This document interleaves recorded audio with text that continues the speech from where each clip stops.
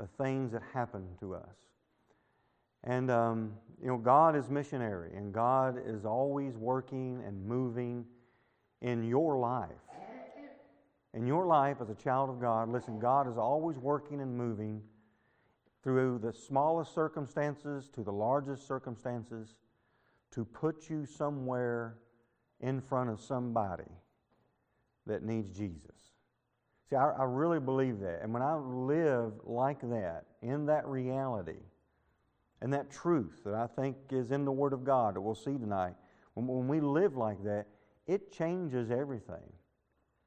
It's hard to complain, for one, whenever things aren't going so well. I read a great testimony in a book this past week, and it was just about this guy that I was reading this book after. It was about him and his wife. They're older. They were down south, and their flight kept getting delayed, and until they ended up coming in late at night. Well, because they got in so late, it wasn't Uber back then, but their driver didn't show up, and they're stranded. The airport even shut down. So it's been a while. The airport shut down. The lights are off. We're outside the airport, and they look around. There is literally nobody there, and they just sit down on a park bench or on the bench there in front of outside the airport, and him and his wife have this perspective that we're talking about tonight. That, well, who does God want us to talk to? Because they've lived like that for years, and so they were actually talking about it. Well, this one guy comes by that was a driver, seen him, and come by, and he got in the car with them, and as soon as they got in the car with him, one of the first things he said was, "What in the world was going through your guy's mind at that moment? I mean, what were you going to do?" And they said, "Well, seeing that you asked, we were wondering who God was going to send our way that we could talk to about Him." He said, "Really?" I'm paraphrasing a little bit, but he said, "I was just praying that God would give me some direction in my life."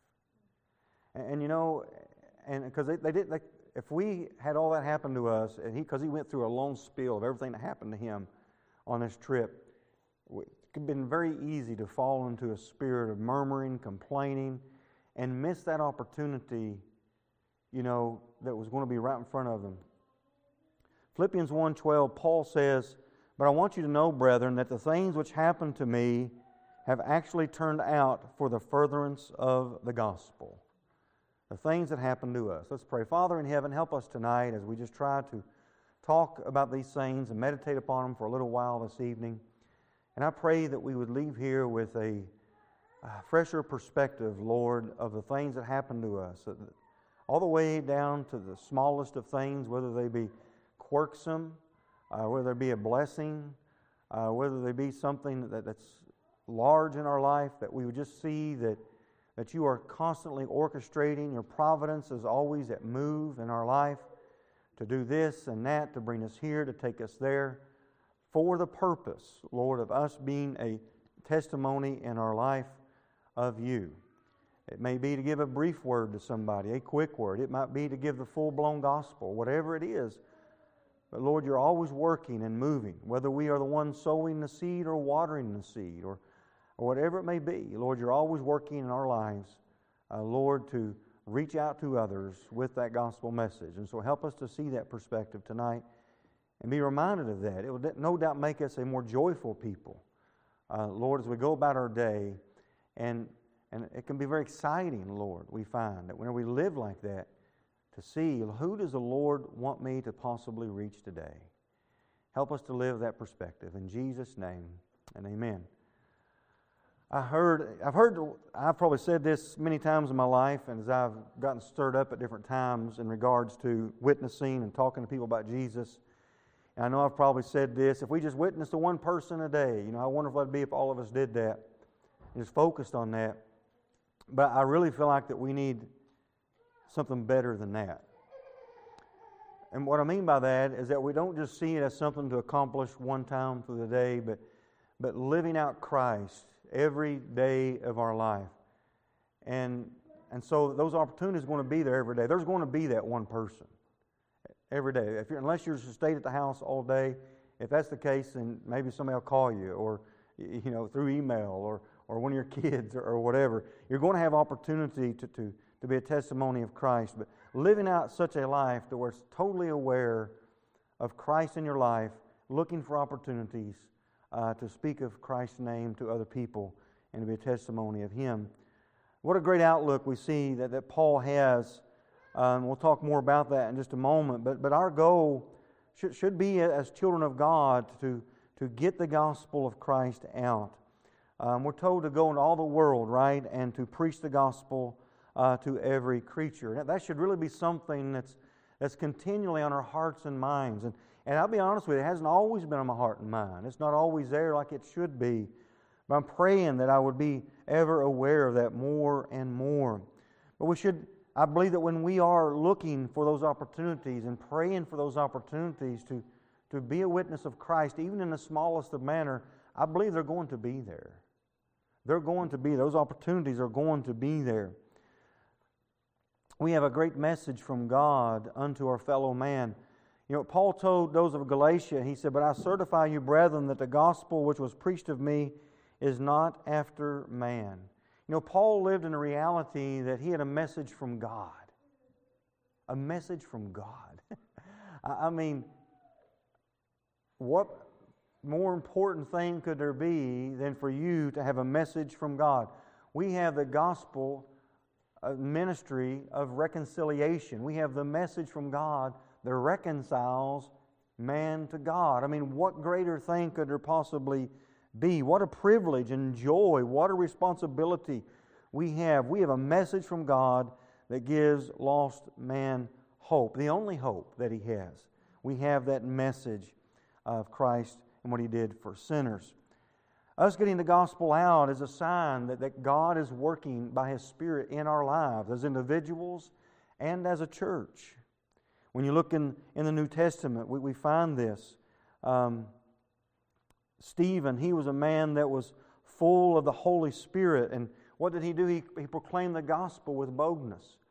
The prophecy of Christ that's fulfilled in Luke 4, where it says the Spirit of God is upon him to preach the gospel or the message of glad tidings. The first church in Acts chapter 1 and verse 8, Jesus had told them that they would receive power after that the Holy Spirit came upon them, and they would be what? Be witnesses. So it's a sign of the Spirit of God working in ourselves and our lives as individuals and as a church. One of the signs that the Spirit of God is working in our life and moving is that we are being moved to be that witness. One of the signs that the Lord is working in this church is that we are doing more to get the gospel message out. Certainly, if we commit to this, getting the gospel out in our lives, it will cost us at times. It costs us self-denial. It goes against the flesh. It may cost us friendships at times. But the things that it pays far outweighs the things that cost us. It might cost us some humility. It might even cost us money at times if you're giving the gospel and you're needing to share some money with somebody in regards to giving them a Bible or whatever it may be, or to purchase tracts or whatever it may be. It may cost you friendships, but the souls that may be reached because you are witnessing the gospel is far more valuable than the temporary relationships that you may lose. Many women and men have been sold out for the gospel and have lost very much in respects to what this world has to give, but what we gain is far more valuable. Now back to Philippians and what Paul said. He said this, "The things which happened unto me have fallen out unto the furtherance of the gospel." Now Paul was all about the gospel, as we've already said, but notice quickly in Philippians chapter 1 and verse 5, he talks about their fellowship of the gospel. In verse 5, "For your fellowship in the gospel from the first day until now." Verse 7, he talks about their defense of the gospel. In verse 7. And then he goes on to talk about his bonds because of the gospel. Listen, there's fellowship in the gospel we have with God's people. There is a defense of the gospel we together need to have. But there will be bonds of the gospel. In other words, there will be things that we may go through that are hard because of the gospel. I mean, a number that no man can number has been martyred for the gospel of Jesus Christ. Christians who have stood upon the gospel of Jesus Christ. Paul was in jail because of the gospel. We need to see things as Paul seen it and realize that all that we go through, this isn't just for the Apostle Paul, but all that we go through, like him, is, I believe, for the furtherance of the gospel, the things that happen to us. And I believe that happens from the smallest of things down to the largest of things. A lot of times we comfort one another, don't we, when we're going through something hard or there's a trial in our life and something major or somebody's in a hospital or some tragedies happen. We comfort ourselves with this reality. God is working. God's going to use this and hopefully to reach somebody that's lost. And that is a great comfort. And it is true. But we don't think like that in respects to everyday life, to the very smallest of details of where you may choose to go out to eat, of what time you choose to go to the store, because who you may meet while you're there, of maybe where you gas up and then the guy that's right next to you gassing up. We don't think about God working that fine-tune in our life.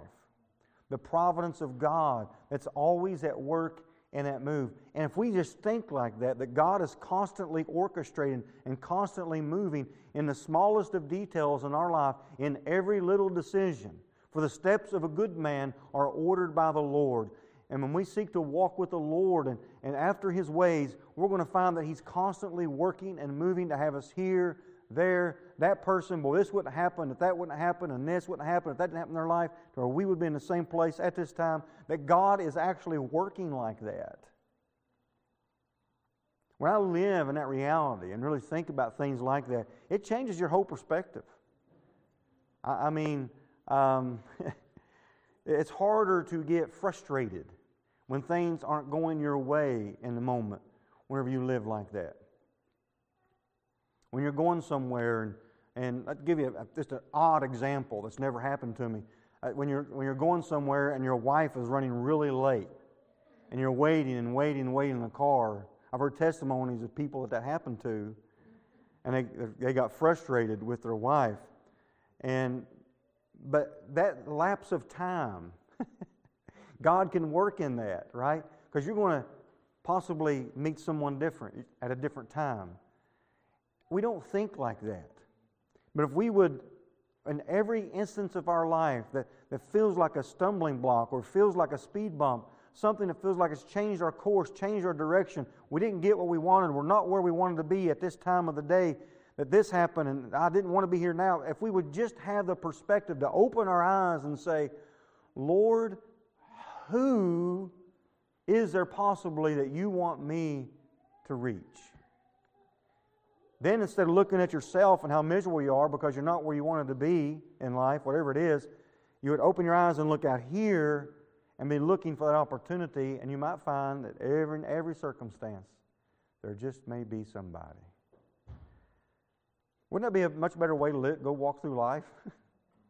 And listen, when we live like that, what I have found is it's not a heavy burden in the sense of, oh, woe is me, I have to preach the gospel, or I have to talk to people about Jesus. It becomes more exciting and thrilling because you're looking to see how God orchestrated and moved in His providence to have you here, and it can be exciting.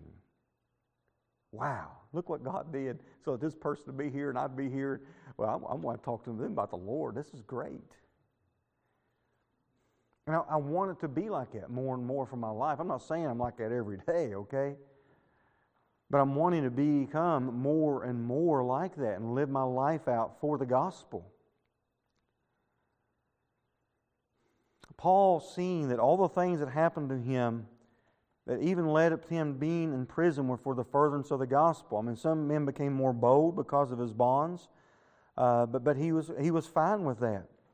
And Paul, as you know, had went through so much in his life. But Paul was willing to go through so much as well for the elect's sake. He said, I endure all things for the elect's sake. In 2 Corinthians chapter 11, he gives a little summary here of some of the things he'd been through. And think about these things in regards to getting the gospel out. And he said this in 2 Corinthians 11 and verse 23. He said, Are they Hebrews? So am I. Are they Israelites? So am I. Are they the seed of Abraham? So am I. Are they ministers of Christ? I speak as a fool, I am more. He says, in labors more abundant, and stripes above measure, in prisons more frequently, and deaths often. From the Jews 5 times I received 40 stripes minus 1. 3 times I was beaten with rods. Once I was stoned. 3 times I was shipwrecked. A night and a day I have been in the deep, in journeyings often, in perils of water, in perils of robbers, in perils of my own countrymen, in perils of the Gentiles, in perils in the city, in perils in the wilderness, in perils in the sea, in perils among false brethren, in weariness and toil and sleeplessness often, in hunger and thirst and fastings often, in cold and nakedness. Besides the other things, I have to laugh. Besides the other things, I mean, most of us haven't had any of that. Listen, Paul was concerned about the gospel and getting that out, and he had all this that happened to him, but he had a divine perspective that God was constantly at work in his life. That I believe that he mentions the shipwrecks here, and remember that shipwreck actually happened. When you go back and look, they wouldn't listen to Paul. He said, "Hey guys, listen, we shouldn't be going this direction." And they said, "Well, we're going to do it anyway." And they end up getting in this huge storm, and they lose everything on the ship, and they end up on a certain island, shipwrecked. And what happens there? We find he gets bit by a snake. He's healed from that. I mean, nothing happens to him. And I don't know what will happen there, but they're there for quite a while. Listen, I guarantee you one thing that happened there. The gospel of Jesus Christ was shared. And Paul would be able to later look back in life and be thankful for everything he went through, because even though he went through all of that, through that storm and through that shipwreck and landed on that island, that he was able to share the gospel with those barbarians. I want to think more like that. You know, oftentimes we can look back on our life and see how the things worked out so that we were with somebody or got the opportunity to witness to someone about Jesus. And we look back and see that. But we don't think so much about the present, that God is currently doing that all the time.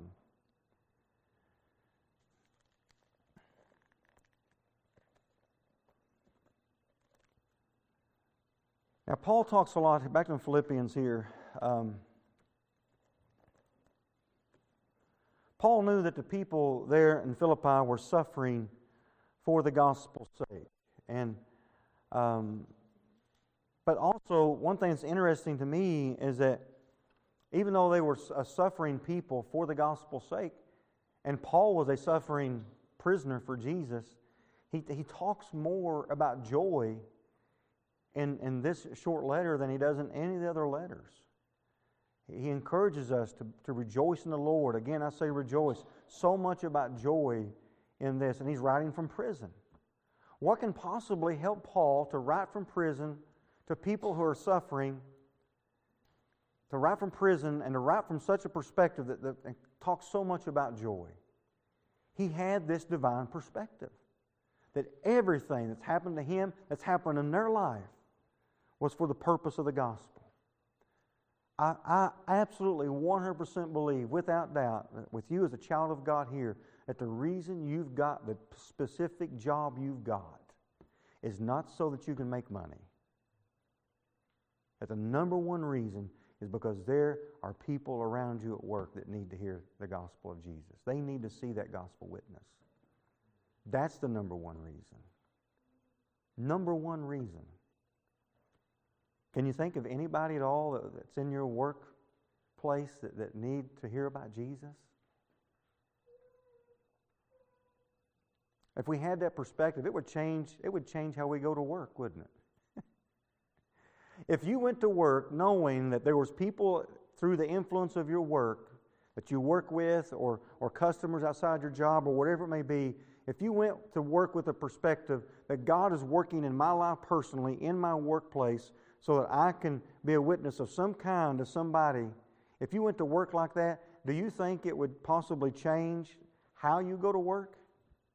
Would you go to work with a bunch of murmuring and complaining and dreading going to work if you knew that God was orchestrating and working ahead of you throughout the day so that you could possibly be around somebody that needs Jesus? Would it change that?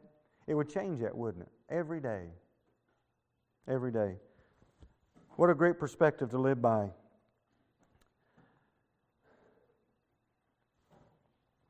If there's anything at all that we as a church need to be together upon, it is for the furtherance of the gospel of Jesus Christ. It should be our goal and mission as individuals and as a church. Our main goal is not social reform. Our main goal is for people to be reborn. On into chapter 2 of Philippians, Paul speaks about the example of Christ and the suffering that Christ went through. In chapter 2, you might be very familiar with that in the first several verses, and he talks about unity there in the first few verses. Then he talks about what Christ went through for the gospel, if you would, to fulfill the gospel. And he bore it all for our sakes. And think about what Christ did. I mean, he is the gospel. And so his whole life, as he went to the cross to fulfill the gospel, to give us the gospel, he didn't murmur, he didn't complain about what he went through. Did he? I mean, he didn't complain about what he was going through. He did it. I'm not saying it was even pleasant, of course, but he did it. But you see all of this in Paul's letter, but he comes up to some verses here in chapter 2 after he talks about Christ and all that Christ did. And then after he talks about Christ, he talks there about working out your own salvation with fear and trembling. He's not talking about, you got to figure out how to be saved for yourself. That's not what that's about. But the salvation you have in you, let it come out, work it out. And then he says, for it is God, in verse 13 of chapter 2, for it is God who works in you both to will and to do of His good pleasure. And so having an acknowledgement that God's working in us at all times to do His will throughout every day of our life. And then he says, do all things without complaining and disputing. So without murmuring or complaining.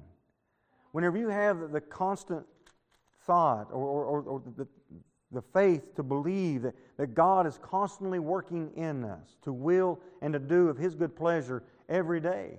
And what is that good pleasure? What's to obey the Word of God? We understand that. But in everyday life, to just wherever we're going, to want to be where God would have us to be. God is working in us in so many different ways to be in certain places at certain times. And I think that when we understand that God is working out His pleasure in our life to take the gospel out, it changes us. It will help us to do things without murmuring and complaining. In other words, when the wife is right in the middle of a recipe and you think you're 20 minutes away from having dinner, and she says, uh-oh, I don't have, and you're like, oh, I'm going to have to go to the store. It's either stay here and do the cooking, finish up the recipe with what I can, or I'm going to go to the store. You know what? If your wife did that and she said, oh, I forgot I needed eggs. And if we had the perspective of, wow, I'm going to go to the store. Maybe God will have somebody there. And maybe I'll get a chance to talk to somebody. If we just change, you see, how we respond to other people will drastically change. Instead of getting mad at your wife, well, didn't you know you needed eggs? Da, da, da. Right? You might say, okay, honey, I'll go get it. And go get it and be praying on the way to the store. Lord, if there's somebody here that I can possibly be a small witness to or hand a tract to or whatever it may be, Lord, let me see that. Let me pursue that opportunity and let me do something about it. I have, for years, I haven't done it as much here, but I have for years in the ministry. I'd have all kinds of visitation programs. We get people together. Maybe in the church we get 4 or 5 people, maybe if I was lucky, to go out. We would door knock. We'd maybe get 20, 30 doors, And there's nothing wrong with that. But even then, I do remember saying things, if we didn't have any visitation program and all of you just reached one person a week, would be more than the houses we're getting on visitation. And so I'm not against those kind of programs at all. But what I would rather see is us every day as Christians, as followers of Jesus Christ, seeking every day to live out the gospel, and whether to the smallest degree or to the largest degree, to be a testimony of Christ. And what I mean by that is sometimes you can't give people the full gospel message, right? Sometimes you don't have that opportunity. Sometimes it might be in just a small greeting and mentioning the name of Jesus and going on to make them think. Sometimes it might be handing the person a tract. But looking for those opportunities. I believe that if you're out there in the world, you're not at home all day, there's always going to be opportunities. If you are at home all day with your kids, you've got a great opportunity to share Christ with them every day. So there's always opportunities, I believe, to share Christ with other people. I've had the table back there for 2 weeks for you to review some of the gospel tracts, and I hope you do that and read over some, find some that you might like and want to share with others, and just be encouraged by that. I got this thing here that came with one of the bundles of the tracts that I had ordered. And I just want to read some of these. I thought it would be helpful for us to make us think about sharing tracts more with people. This says 100 reasons and ways to use tracts. So I'm going to read a few of these. I'm not going to read this whole thing, of course, but just some things to think about just in regard of tracts, okay? Tracts themselves. Tracts are easy to give to another person with a smile and some encouragement to read them. Tracts are a great way for Christians to fulfill the Great Commission by sharing the gospel often and widely. Tracts can get inside homes and stay. You can't. I like that. Tracts never lose their temper or get involved in arguments. There are some argumentative tracts, but I understood what they were saying. Tracts never flinch or show fear. Tracts can stick to the point without compromising. Tracts never get discouraged. Tracts are willing to be sent anywhere. Tracts can work 24 hours a day. Tracts are not expensive. Tracts can be read many times over. Tracts contain portions of Scripture which God has promised to use and to bless. Tracts have unlimited patience. Tracts explain the gospel clearly and simply so the reader can learn about Christ. Tracts go anywhere with you. Work, school, vacation, shopping, repair shop, dining out, etc. Tracts can accomplish their purpose anytime, day or night, winter or summer, good times or bad. Tracts can take advantage of special events or activities, elections, sports, by having them on hand. Tracts inject spiritual truth through specialized gospel messages during seasons of the year. Tracts are proven to work. History records many testimonies of people saved through tracts. Tracts often get read by more than one person. Tracts are portable. They can go in your pocket, your purse, your planner, notebook. And he goes on and on like that. Tracts can be distributed as part of your normal routine. Tracts are available in a variety of designs. Tracts address many subjects. And you just go on and on. And then he gives some different ways to use tracts. I didn't read, there was 50 of those things, and I only read about less than half. And then 38 ways to use tracts I thought was really good. Tracts can be placed in each box or bag of items you sell. I help Olivia sell that oil at events, and we put a tract in everything we sell. Sometimes we get a chance to talk to people, sometimes we don't. But if they buy something from her, they're going to get a tract. Tracts can be placed on a business counter or in an office for people to pick up. Tracts can be taken overseas. Tracts can be left in a locker at the gym. Tracts can be posted on public bulletin boards. Tracts can be placed in airports, terminals, distributed in bus trains, subway stations. Tracts can be handed to people that help you, given to the person who cut your hair, serviced your car, worked at your house. So many. If we have this mindset, I know that we'll see more and more opportunities to share the gospel. I only read, 10 of the 38 ways to choose to use tracts.